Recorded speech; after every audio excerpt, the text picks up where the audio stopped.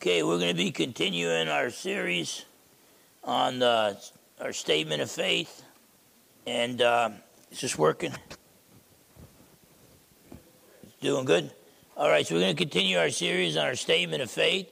If you open up to Matthew 24, we'll be starting there. We're going to be talking about the second coming of Christ to the planet Earth. And I really love those lyrics today in the praise and worship when it said the whole earth shakes. The whole earth shakes. In fact, I feel like retitling this message, The Whole Earth Shakes, because there's going to be a whole lot of shaking going on when the King of Kings and the Lord of Lords comes back. And you got a lot of powerful people that just want to crush the little people, the peasants, in the way they think. And King Jesus is good, and King Jesus is coming back, and he will take what's rightfully his. So let's go to the Lord in a word of prayer that he anoints the preaching of the word. Father, in Jesus' precious name, your Son is the Lamb of God who takes away the sins of the world. You sent your Son to die on the cross for our sins. You raised him from the dead to conquer death for us. And so I pray, Lord, that right now you'd forgive me my sins. You'd forgive all of us our sins. That you would anoint me, that you would cancel the man you call fallible men to proclaim your infallible, your perfect truth, your perfect word. And so I pray, Lord, I would not stand in the way. Cancel the man and anoint me with your spirit. Empower me to proclaim your truth so that I would not lead anyone astray. Pray you'd open hearts and minds to accept your truth and to understand your truth and empower us to apply your truth, so that we could live to build your kingdom and not our own until that day when your Son, the Lord Jesus, returns in glory. I pray you remind all of us that the Bible is God's word, and if God has spoken, we need to cling to that and to test all things with that, including what is said from this pulpit today, that we test all things with your word, for your word is the final authority in what we believe and in what we do. In Jesus' precious name we pray. Amen. Okay, so we're going over the Trinity Bible Fellowship Statement of Faith, and I think that's important. You know, we're Christians, and I want us to know what it is that we believe. If we're going to stand for the faith, if we're not going to cave in to the powers that be on this planet when they try to get us to deny Jesus, I want us to firmly know what it is we're standing for. What makes us Christians and solid Christians and biblical Christians rather than just following the spirit of the age. And right now, when you talk about politics, I mean, a lot of people say, Fernandez, stay in your lane. Just preach the word. Stop talking about politics all the time. Let me tell you, we're living in a day and age, okay, where it's the deification of the state, where the state wants to be God. The state thinks they got the authority. You can give us advice if you want, but you don't have the authority to shut down the churches. God did not institute human government to govern over the churches, okay? Jesus is the head of the church. And so I want us to be really clear that we believe that the Bible is God's word totally without error. Okay? It's the final authority upon which all other things are built and sustainer of the universe. There are angels and demons. Satan is real. There are good angels that do the work of God. There are fallen angels and Satan that try to disrupt that work. And they're active in our lives, whether we know it or not. Okay? Some days, and it's tough to figure out what's what. Someday I hear a little voice in my head, sounds like my voice, a nice angelic ring to it. And hear a little voice in my head that says, hey, sleep an extra hour, man, you need to rest. And you know, sometimes that's the voice of God. But sometimes that's the voice of the evil one, trying to get Phil Fernandez to be a lazy bum and not be all that God called me to be today. You know? I mean, when I was at McDonald's that one day, And I didn't want to miss the start of the Notre Dame Clemson game. I want to just pick up my food and get out the door and go. And there was a voice in my head saying, just say, hey, I'm busy, to everybody that wanted to talk to me, and keep going. But there was another voice in my head saying, no, you got to love people. You got to spend time with people. Does Phil Fernandez love people more than a Notre Dame football game? I hope so. I missed the whole first half of that game. And without me cheering for them, they lost too. So, but whatever the case, don't ever let anybody convince you that Satan and his demons and angels are not real. They're real. And two extremes we got to avoid. One is don't blame everything on Satan. If you punch somebody in the nose, don't blame Satan and his demons. Okay? Look in the mirror. But they are real, and we're responsible to disobey them, to reject them, and to follow the Lord. But the Lord will send his angels to protect us. And now, if God sends you an angel, that's great. You're not if you're trying to initiate contact with the spirit realm, you only go to three persons: the one God, the Father, Son, and Holy Spirit. You don't invoke Mary or the saints. You don't invoke Michael the Archangel, okay? You're flirting with disaster there. But Trinity Bible Fellowship, we believe angels, demons, and Satan are real. In fact, Paul could say our struggle is not against flesh and blood. I got plenty of flesh and blood, quote-unquote, enemies that probably would like to see me dead, if they knew who I was, that is, okay? And but they're not the real enemy. The real enemy are the demons that are guiding them and encouraging them to shut down the preaching of God's word. Okay? And believe me, we've got a small church and people think we're insignificant. Look, the word's getting out. Whether through radio or the internet, the word is getting out. We're getting the word out. And when this big transformation occurs in our government, if they can eliminate the opposition, there's going to be persecution hurled against the church, and we're making an impact. I think God does a lot of powerful things in small places and small churches. There's some mega churches that are doing great work, but there's a lot of mega churches. It's all about entertainment.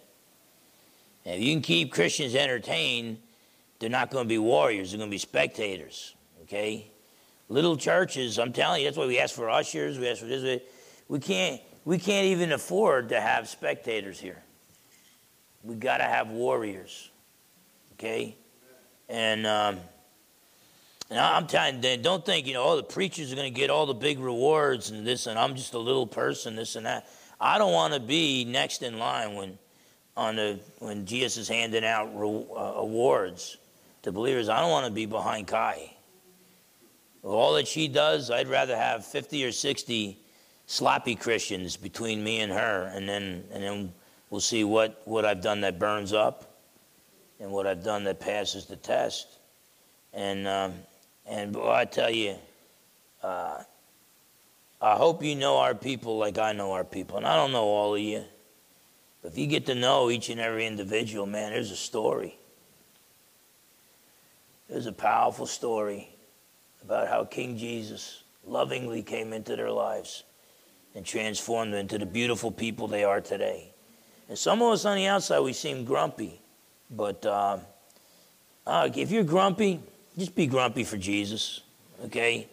And I love grumpy people. I come from a long line of grumpy people. And but we believe in the existence of angels, demons, and Satan. And we believe that man was created in God's image, but we fell. And because we're fallen, we're condemned. We're sinners, and we cannot save ourselves. And the only way for us to be saved, we're going to see probably next week, is through trusting in Jesus alone for salvation. There's so many people that acknowledge, okay, yeah, there was this guy, Jesus, probably the greatest man who ever lived, but whatever, I got to live my life. Well, you're going to live your life without Jesus? That's not life, that's death. John's going to be preaching on the prologue. John chapter 1, verses 1 to 18, talks about the Word, who was in the beginning with God and was God and became a man, became flesh. It says, in him was what? Life. And the life was the light of man. We have that life. Okay? But we got to stand firm. The final days may be upon us. We believe that Jesus was always God, the second person of the Trinity, and will always be God, the second person of the Trinity. But at a point in time, he became a man, added a human nature. He was born to a virgin. He lived a sinless and miraculous life, and he took our punishment for us when he died on the cross as the substitute sacrifice for our sins. Okay? He took our punishment for us. Everyone in this room and everybody on the planet Earth right now and throughout history, except for the Lord Jesus, he's the only one who perfectly obeyed the Father. Every one of us deserves hell, and Jesus gave us heaven. And some of you are going through rough times right now. Okay? But Paul, he doesn't tell us, rejoice in the Lord when things go your way. Rejoice in the Lord in the good days.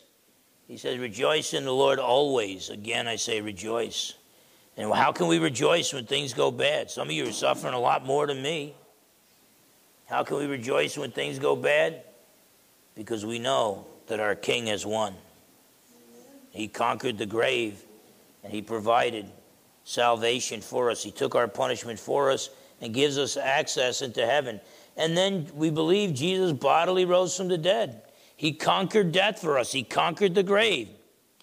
If Jesus' corpse rotted in the tomb, we are fools and we're wasting our time right now.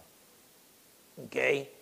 But the Bible teaches the tomb was empty, and the risen Savior appeared on numerous occasions to individuals and to groups of people, proving he had risen from the dead. And that leads us to point 11, that Jesus, after 40 days of appearing to his disciples and to people who weren't even believers that came to Christ, like James, his half-brother, after 40 days, he ascended to heaven, okay, and now sits at the Father's right hand and will someday visibly return to reign on the earth for 1,000 years. I heard a Christian brother, godly brother, loves the Lord, but kind of a confused guy on this point, because Jesus was ascending slowly to heaven, okay, and in his resurrection body. And so he figured out that if Jesus is going to return, if he travels like the speed of light, how long? It's like, dude, what are you talking about? He's going to take, what, billions of years to come back? I mean, you know, and when Jesus ascended to heaven, he slowly went up into the clouds to make it clear to the apostles, and he told them he's going away, that this is it. You're not going to see me again until you die and go to be with me, okay? But in Acts, in fact, look at Acts chapter 1, and Acts chapter 1, verses 9 to 11. Now, when he had spoken these things, the apostles asked the kind of questions we ask. Hey, when are you going to come back? Bring the kingdom of God to earth. You know, when you return. And Jesus pretty much said that. And earlier he had told them, I don't even know the day or the hour of my return. Only my Father knows. Because he wasn't tapping into his divine knowledge. Now, once he rises from the dead, all bets are off. He probably knows. And so he basically told them, look, guys, it's, like in verse 7, it's not for you to know times or seasons which the Father has put in his own authority. He's saying this is above your pay grade, guys. Okay? You don't have a need to know when I'm going to return. But you shall receive power when the Holy Spirit has come upon you. You shall be my witnesses to me in Jerusalem and in all Judea and Samaria and to the end of the earth. Now, Jesus gave us the signs of the times to get closer to the second coming so that we would not be caught off guard. At the same time, our focus should be, what are we doing? Through the power of the Holy Spirit, are we sharing our faith with others? Are we defending the faith? Okay? Then verse 9. Now when he had spoken these things, while they watched, he was taken up, and a cloud received him out of their sight. And while they looked steadfastly toward heaven as he went up, behold, two men stood by them in white apparel. They were angels, who also said, Men of Galilee, why do you stand gazing up into heaven? This same Jesus who was taken up from you into heaven will so come in like manner as you saw him go into heaven. So just as Jesus left planet Earth, he's going to return and amidst the clouds, okay? And but he went up slowly. Normally, it's like, Jesus was just appearing in the upper room and disappearing. In his glorified body, his body that put on immortality when he rose from the dead. It wasn't just a resurrection of a mortal body back to mortality like Lazarus, who would have later on died again. In Jesus' case, his mortal body put on immortality. So he's the firstborn from the dead. He rose from the dead never to die again in his immortal body. Okay? Well, with that immortal resurrection glorified body, and by the way, we're going to have that same type of body ourselves. Our mortal bodies will be raised and put on immortality. Okay? But apparently you could travel at the speed of thought. Okay? And so Jesus would say, okay, he could be at the Father's right hand. I want to be in the upper room. Boom, he's in the upper room. I want to be somewhere else. Boom, he would just appear and disappear. The reason why he slowly went up to heaven, and he just until he got out of the view of the apostles, and then he probably said, okay, I want to be at the Father's right hand. Boom, he's at the Father's right hand. It was just to make it real clear, guys, I'm going for good. I'll be with you in spirit, but you're not going to see me around. I'm not going to break bread with you again. You're going to come into my presence in heaven, and eventually I'll come back. I'll reign on earth, but don't expect me to come back to visit you, okay? And so Jesus ascended into heaven and then promised that he's going to someday return. Look at Matthew 24. Matthew 24.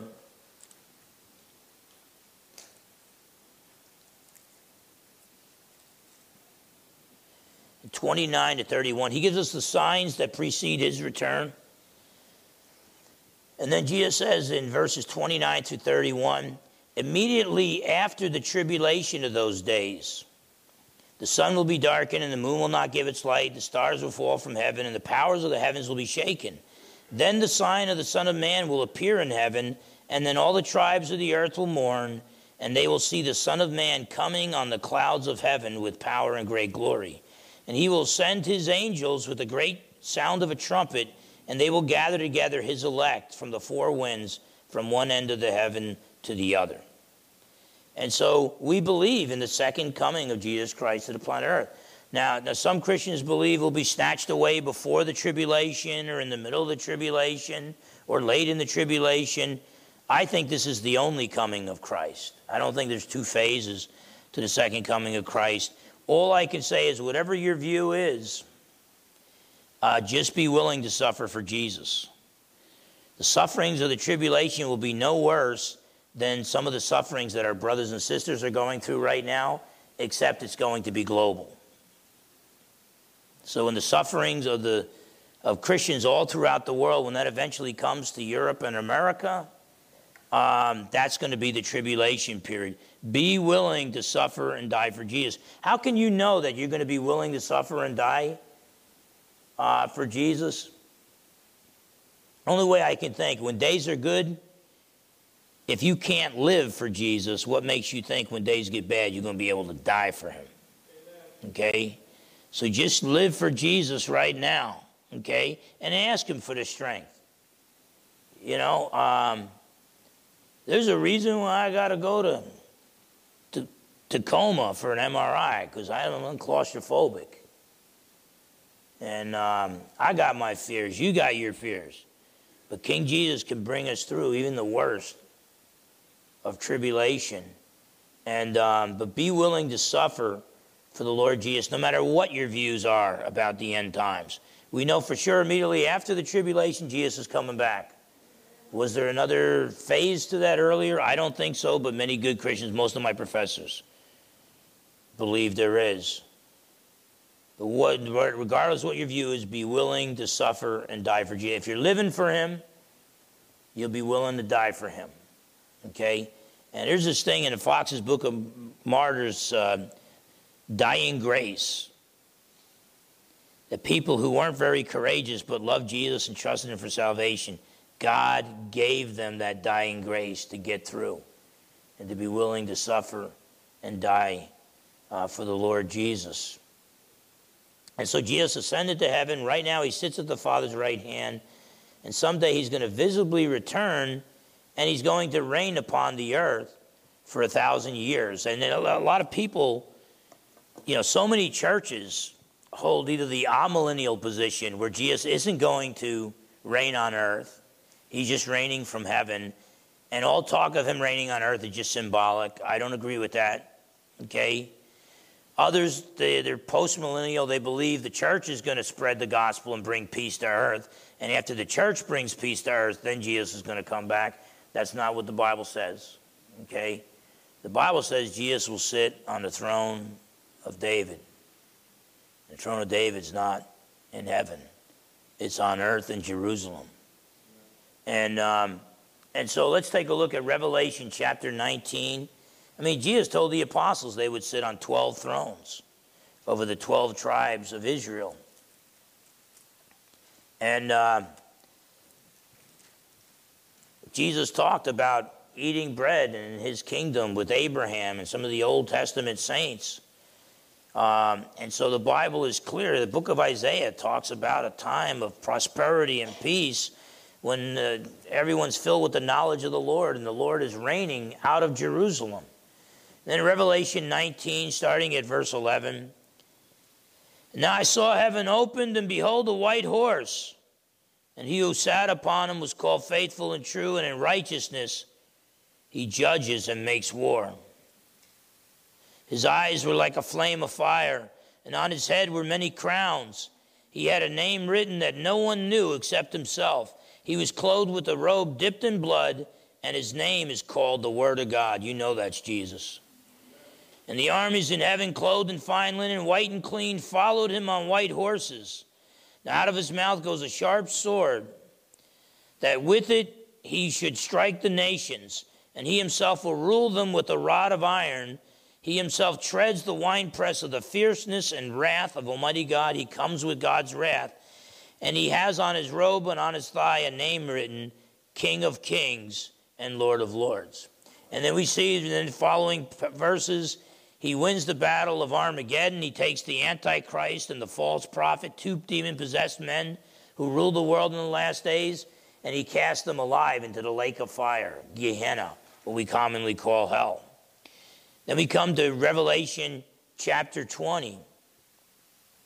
Then I saw an angel coming down from heaven, having the key to the bottomless pit, the abyss, and a great chain in his hand. And he laid hold of the dragon, that serpent of old, who is called the devil and Satan, and bound him for 1,000 years. Some fallen angels are bound right now in the abyss. Satan isn't. He's one of those fallen angels that roams freely around the earth, seeking whom he may devour, says Peter. Okay? When he has access into heaven. 3.5 years before Jesus returns, Michael the Archangel, his angels, Revelation chapter 12, are going to kick them out of heaven. But then he's going to come down to earth having great wrath, knowing that his time is short. Revelation chapter 12, verse 9. Okay? And he's going to be cast for 1,000 years, cast into the bottomless pit. He'll have no say in human affairs. Verse 3, and he cast him into the bottomless pit and shut him up and set a seal on him so that he should deceive the nations no more till the 1,000 years were finished. I don't see any reason why to not take that literally. It's called premillennialism, that Jesus will return before the millennium, before the 1,000 years, and literally reign on earth for 1,000 years. 1,000 years is mentioned 6 times in this chapter. I think God is inspiring John to get a point across to us. Okay, and until St. Augustine, that was the main view of the early church, that Jesus would return after the tribulation and reign on earth for 1,000 years. But after these things, he must be released for a little while. So Satan will be released after the 1,000 years. Verse 4, and I saw thrones, and they sat on them, and judgment was committed to them. And I saw the souls of those who had been beheaded for their witness to Jesus and for the word of God, who had not worshipped the beast or his image, and had not received his mark, the 666, on their foreheads or on their hands. Without the mark of the beast, you can't buy or sell. Revelation 13, verses 16 to 18. Of course, if you accept the mark of the beast, you're damned to hell forever. Revelation 14, 9 to 11. They had not received his mark on their foreheads or on their hands, and they lived and reigned with Christ for 1,000 years. And he goes on, but the rest of the dead did not live again until the 1,000 years were finished. This is the first resurrection. The first resurrection is of believers is when Jesus returns after the tribulation, and then he reigns 1,000 years with the church, with believers, with the assembly. And you look at the scriptures this is focusing on those who've been beheaded during the tribulation period. But scriptures talks about believers from all ages, Old Testament and New Testament, will reign with King Jesus. Okay?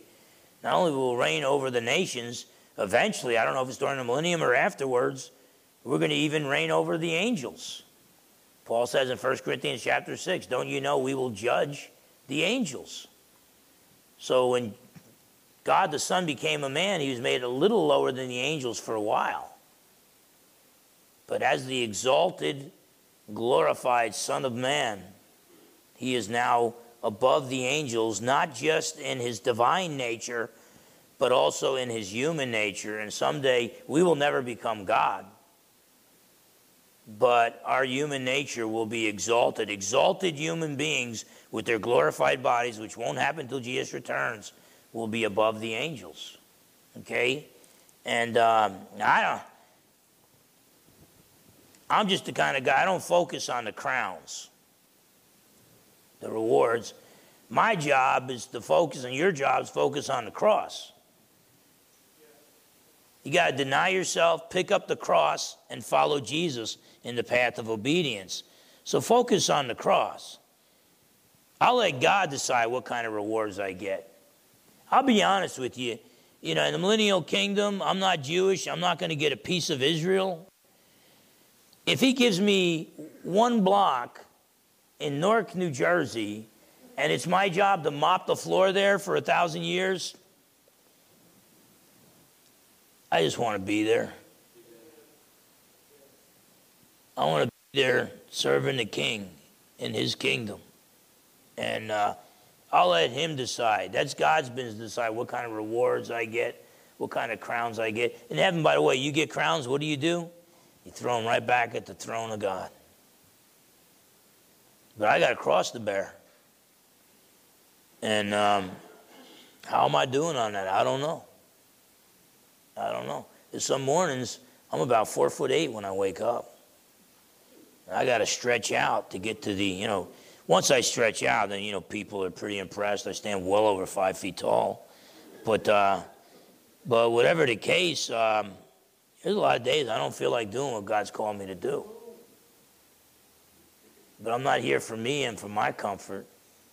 I'm here to serve King Jesus. You're here to serve King Jesus. And so you got to carry that cross. But I'm telling you, brothers and sisters, the King is coming back. And when he comes back, he's going to reign upon the earth for 1,000 years. Look at verses 11 to 15. So basically, Satan is in verses 7 to 10 is going to be released. After Jesus reigns on earth for 1,000 years, Satan gets released and leads all these people who don't have glorified bodies. Many of them, we're going to be teaching people who enter into the millennial kingdom, some of them as babies, okay? And we're going to be raising them and training them and teaching them about Jesus. We'll be able to take them on tours once a year to Jerusalem to see King Jesus. I might be holding hands someday with a little boy And I might say, hey, Ralphie boy, look at the king's hands. Look at his feet.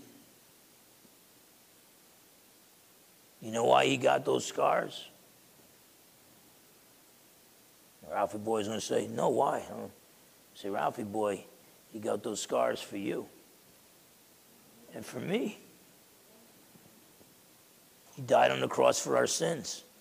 And some of these people with natural bodies growing up in the millennium are going to be becoming Christians, okay? A lot aren't. You know how we Christians long for the second coming of Christ, the return of Jesus to the planet Earth?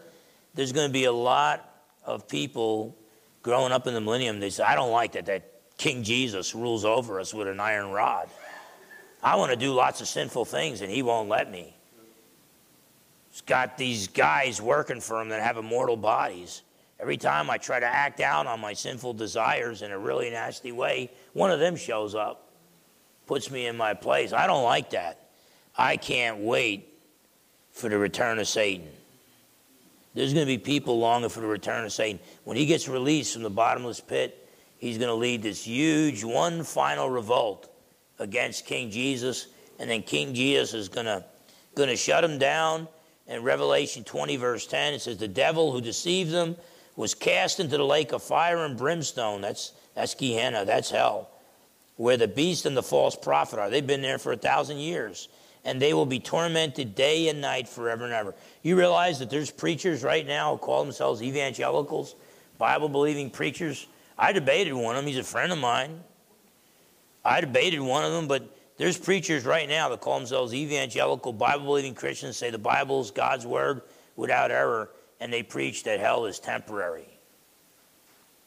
That the weeping and gnashing of teeth is just in that final moment, and then they just cease to exist.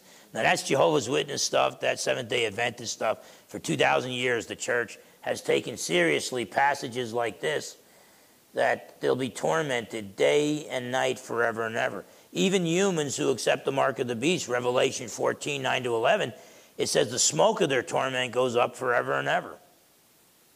And it says they have no rest day and night. And that's what I asked Chris Date, my friend, about that when I debated him. How can they have no rest day and night, and yet they don't even exist? That doesn't make any sense at all. Jesus explained hell is a place where the worm does not die and the fire is not quenched.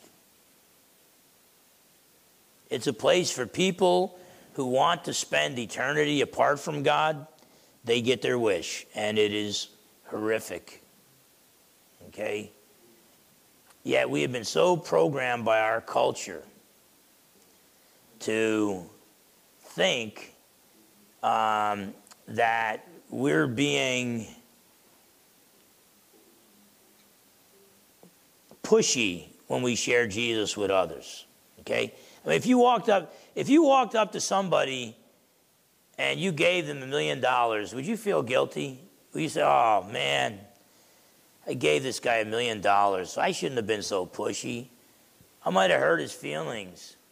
He might have thought, oh, gee, I never earned $1 million. Now I feel rotten because this guy gave me $1 million. No, you wouldn't feel guilty for that. But when you share Jesus with somebody, you think that's not worth more than $1 million?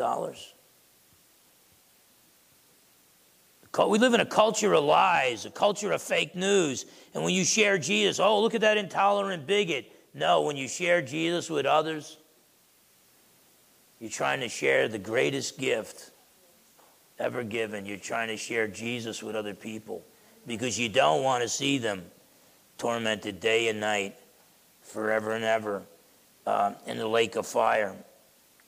And so verses 11 to 15 in Revelation 20, then I saw, this is after the 1,000 years, then I saw a great white throne and him who sat on it, from whose face the earth and the heavens fled away, and there was found no place for them. And I saw the dead, small and great, standing before God. The books were open, and another book was opened, which is the book of life. Let me tell you, if you came in here and you're not in the Lamb's book of life, What are you doing? What are you doing? You're really going to try to go through life and death is going to beat you down and you're willing to leave this planet without Jesus? That's insanity. That's the problem with our culture. Our culture has rejected Jesus, so you turn on the television set or you get online and you see nothing but insanity. Jesus is not welcome in America. Well, great. Now we don't even know which bathroom to use. We don't even know who we are anymore. We think we could just kick the Creator out of his universe and then we can recreate ourselves and identify as whatever we want to identify as. No. Jesus said in the beginning, God created them male and female. Okay? This is God's universe. Get with his program. But if your name's not in the Lamb's Book of Life, you need to trust in Jesus. Acknowledge you're a sinner and trust in Jesus alone for salvation. Another book was opened, which is the Book of Life, and the dead were judged according to their works by the things which are written in the books.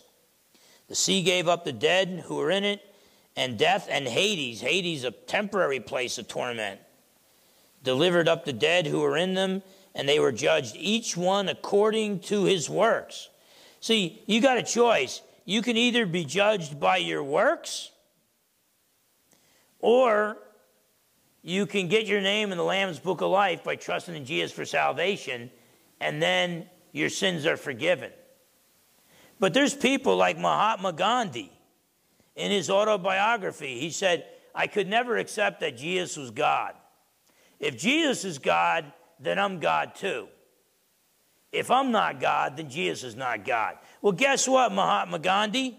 On the judgment day, you're going to be standing there in your own righteousness, which Isaiah says is filthy rags, next to King Jesus and his perfect righteousness. See, it's all about Jesus' perfect righteousness. You either receive that as a free gift because you acknowledge, I deserve hell. I'm a sinner. I'm going to trust in Jesus. You receive Jesus' perfect righteousness as a free gift. His righteousness is credited to your account, imputed to your account. Or you can say, no, I'm going to stand there in my own righteousness. I'm really, really good. And then you're going to stand in your righteousness, your so-called righteousness next to King Jesus. Let me tell you, your righteousness, my righteousness, and our own strength is closer to Adolf Hitler's righteousness, if you can even call it that, than the Lord Jesus. Because the Lord Jesus' righteousness is infinite righteousness. Okay? And so please, I beg you, if you haven't trusted in Jesus for salvation, ask him today to be your God and Savior. Trust in him alone for salvation. And now, but if you, so when I stand there on a judgment day, God the Father is going to say, well, you know, you were a filthy sinner who deserves the flames of hell, but you trusted in my son Jesus for salvation, and he started cleaning you up, but he didn't get finished with you until he returned. You got your resurrection body, but when God the Father looks at me or you or any other believer, he sees the righteousness of his son. Your name's in the Lamb's Book of Life. If you want to be judged by your works, I don't care how good you are in the eyes of man, you're going to fall short of the righteousness of Christ. Okay? And I'm not saying that you didn't do as much good as Jesus did. I'm saying apart from Jesus, you can do nothing. Nothing. Hopefully there's a lot of good things that could be said about Phil Fernandez. I'm hoping. But if there is, those are the changes that King Jesus made in me. That's not Phil Fernandez before Jesus came in his life. Okay? King Jesus, he's in the business of making all things new. And I'm grateful for that. Therefore, if anyone's in Christ, he's a new creation. The old is gone, the new has come. They're judged according to their works. Verse 14, so you want to be saved by God's grace as a free gift, by God's grace through faith in Jesus. You don't want to be judged by your works. You're judged by your works, you're going to hell. Okay? Well, I just want what I earned. Guess what Phil Fernandez earned? Guess what you earned? We earned the eternal flames of hell. Any sin, even the smallest sin, is rebellion against God, the ultimately worthy being. That makes us deserving of the ultimate in punishment. But praise God, if there's a substitute sacrifice, the substitute sacrifice has to be ultimately worthy, has to be God. But God is God, can't die, so God the Son became one of us, became a man to represent us and to die, to be sacrificed for us, so that through the God-man and his sacrifice, we can receive heaven, even though we deserve the flames of hell. But Jesus will someday visibly return to earth and rule for 1,000 years. He'll judge the living and the dead and reign. And then after that, he'll reign over the entire universe. You get the new Jerusalem coming down from heaven, new heavens and new earth. Jesus said heaven and earth would pass away, but his words would not pass away. Okay? And then Jesus will reign over the entire universe for all eternity. And so look there at verse 15.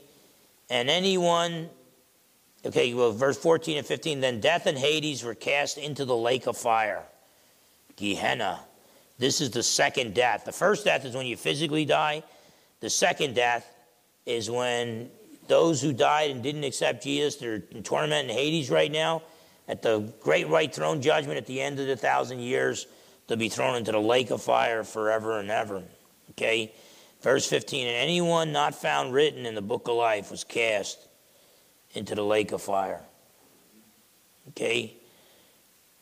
It's the Trinity Bible Fellowship. As a church, we believe what the early church believed. We believed that Jesus is coming back.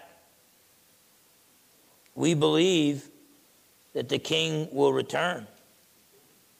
That's why that ancient creed, Christ has died, Christ is risen, Christ will come again.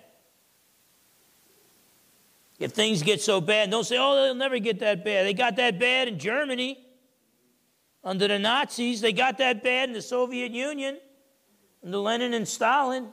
What makes you think America's got an exemption? If there's a knock on the door late at night, and you got no way to protect your family, and these government agents who are, at that point, would really just be thugs, come busting into your house, okay? Instead of saying, oh, me, what am I going to do? You should be saying to yourself, Christ has died, Christ is risen, Christ will come again. And we gotta love and pray for those who persecute us. And so Jesus ascended to heaven, sits at the Father's right hand. Someday he will visibly return to the planet Earth and rule over the earth for 1,000 years. At the end of that 1,000 years, he'll judge the living and the dead. Only those who trust in Jesus for salvation will be in the Lamb's Book of Life.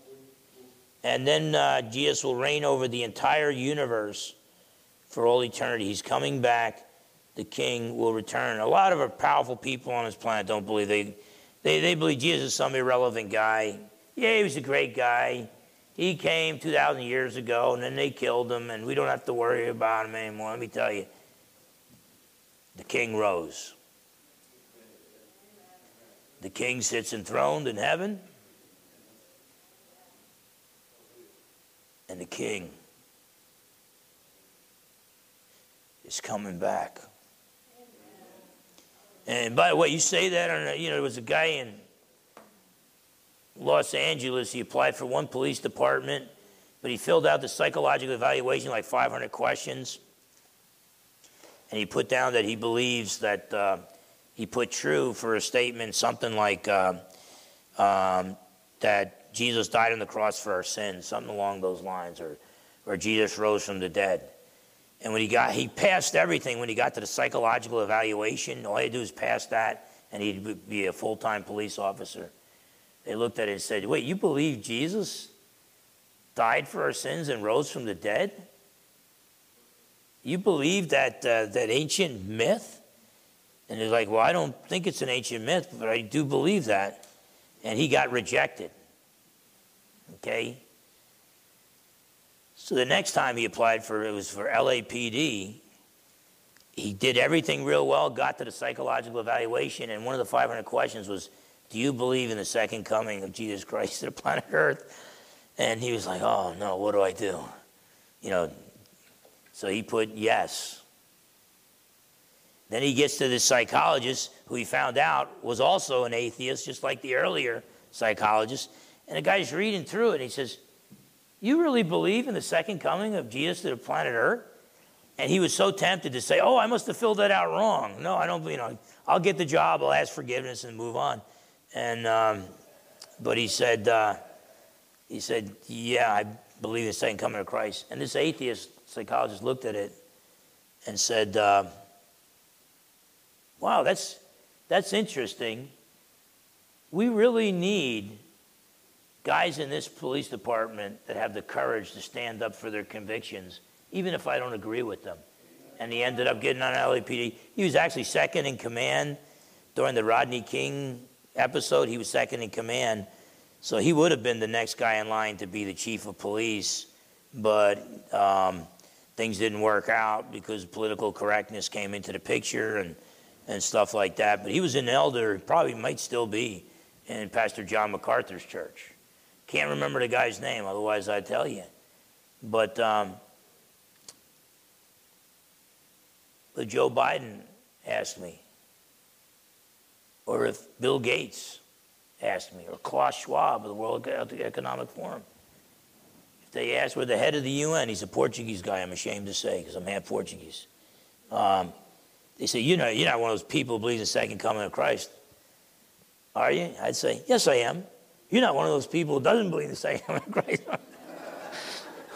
Because now I gotta quote Mr. T. I pity the fool, Now I gotta pray for you, man. And it's like, get your name in the Lamb's Book of Life.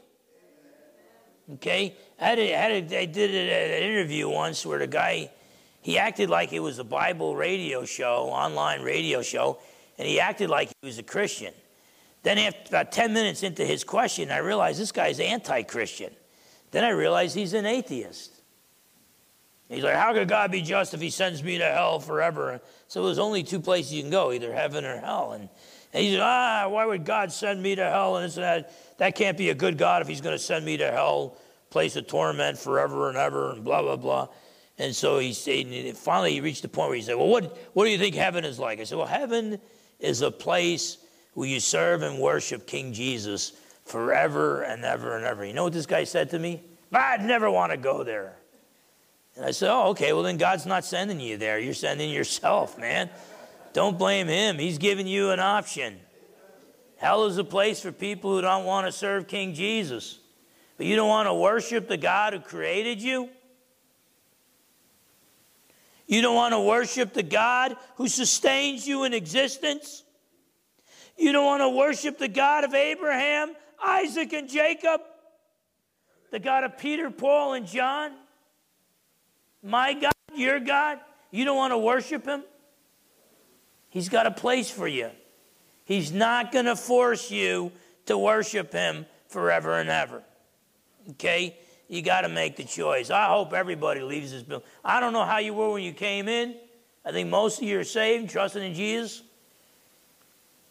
But even if you weren't, I hope you leave this building trusting in the immovable rock, the Lord Jesus Christ. I want to just look at a couple other passages and we'll just close. Next week we'll talk about salvation by God's grace alone, through faith alone, in Jesus alone. Look at Hebrews chapter 12. Poor Pat, I'm getting off script again. Hebrews chapter 12. But the whole earth shakes. It's crazy because last night I was just like, man, Jesus is going to shake the world. So I wrote it down on my notes. And then this morning, Chris, led by the Holy Spirit, is singing, the whole earth shakes. The King of Glory. King of Glory is coming back. He's going to shake this world. But look at Hebrews 12, verses 25 to 29. The author of Hebrews says this, Hebrews 12, verses 25 to 29. See that you do not refuse him who speaks, that you don't refuse God.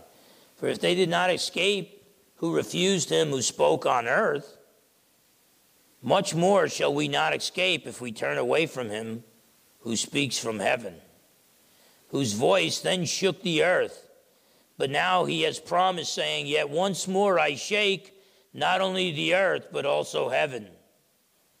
Now this yet once more indicates the removal of those things that are being shaken, as of things that are made, that the things which cannot be shaken may remain. Therefore, since we are receiving a kingdom which cannot be shaken, let us have grace by which we may serve God acceptably with reverence and godly fear, for our God is a consuming fire. Let me tell you, everything that can be shaken will be shaken. Let me repeat that. Everything that can be shaken will be shaken. I don't care if it's the United States military, the Chinese government's military, the Russian military, the Iranian military. Everything that can be shaken will be shaken. But there's one unshakable thing. It's a kingdom which cannot be shaken. It's a kingdom that cannot be shaken. I'm telling you, everything that can be shaken will be shaken. You know, pastors will think, as if we did it ourselves. I built a big church and we got a nice building. Hey, it's coming down. It was like the apostles telling Jesus, look at the temple, how beautiful it is. Jesus is saying, man, the Romans are going to come. Not one stone is going to be left upon another. You can go to Jerusalem to this day and find out that that's the case. The Western Wall, that's not the temple. That marks the temple grounds. That's not part of the temple. Ask the tour guide, show me where the temple was. And you look, and all these stones, not one upon the other. Well, this whole planet Earth is going to be shaken. The whole universe is going to be shaken. And you got to cling to the kingdom of God, which is the only thing that cannot be shaken. And then we'll close with Isaiah chapter 40. Isaiah chapter 40.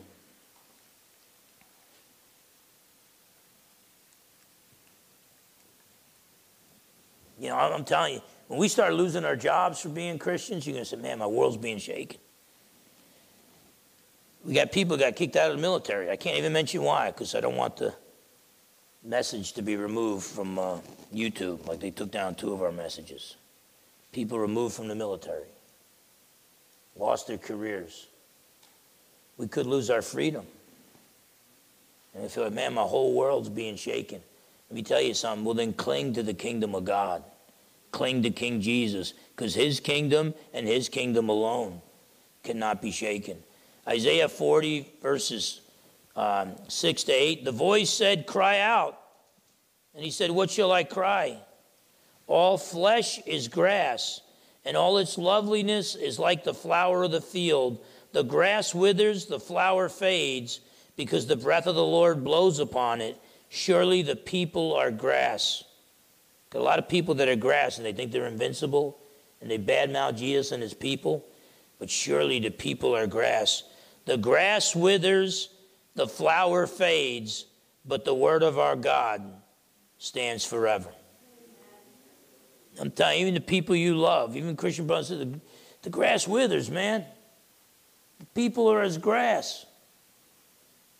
The grass withers, the flower fades, but the word of our God stands forever. Let me tell you, this planet has not seen the last of King Jesus. The King of Kings is coming back. It could be in our lifetime. I don't know how much worse things could get. It could be in our lifetime. The King of Kings is coming back. The King of Kings, the Lord of Lords, King Jesus is coming back, and he will shake this planet. The governments of man will crumble. The militaries of man will crumble. The earth will quake. The earth will shake. King Jesus is going to shake everything that can be shaken. The only thing that can't be shaken is his kingdom. Trust in King Jesus and in him alone for salvation. He is all powerful, but he is also all good. We serve a good king. He loves his people. He will come back for us. Let's close with a word of prayer. Father, in Jesus' precious name, may we proclaim with the ancient church, what the church has been proclaiming for 2,000 years, that Christ has died, Christ is risen, and Christ will come again. That is the hope of the church. We don't hope in the United Nations. We don't hope in the World Economic Forum. We don't even hope in the American government. Our hope is found on the pages of human history. Our hope is found in a manger. It's found in a carpenter. It's found in a wooden cross. It's found in an empty tomb. Jesus is our hope. He's the only hope that this world has ever had. And so I pray, Lord, that each one of us would acknowledge we're sinners, we cannot save ourselves, and we would trust in the Lord Jesus and in him alone for salvation. We know that he died for our sins. He conquered the grave for us by rising from the dead, and we know he will keep his promise. He will return. The leaders of this world say he's not coming back, and they mock us. But he will return. He will take his stand upon the earth. He will shepherd the nations with an iron rod, and he will make things right. May we trust in Jesus alone for salvation.